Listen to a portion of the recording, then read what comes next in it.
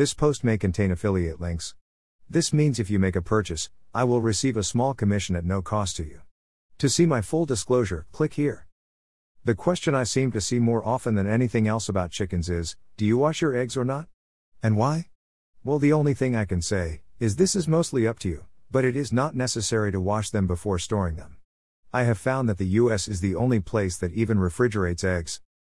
You can place your eggs unwashed on the counter for longer than they will last in the refrigerator. However, they have to be unwashed. Eggs are laid with a bloom on them that will keep all the bacteria out of them and keeps them longer. Once you wash the eggs, they must go in the refrigerator though. I keep mine on the counter. There are many different types of egg wash available on the market. I have the wipes because they are very convenient. I will say that if you have to wash them, they have to be cooled. They cannot sit on the counter at this point.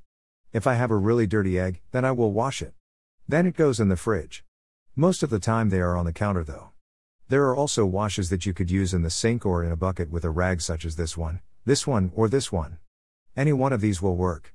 That or just straight water out of the faucet. Whatever you decide, there is no wrong way. Just know that once they are refrigerated, they must always be refrigerated. You cannot go back and forth with this.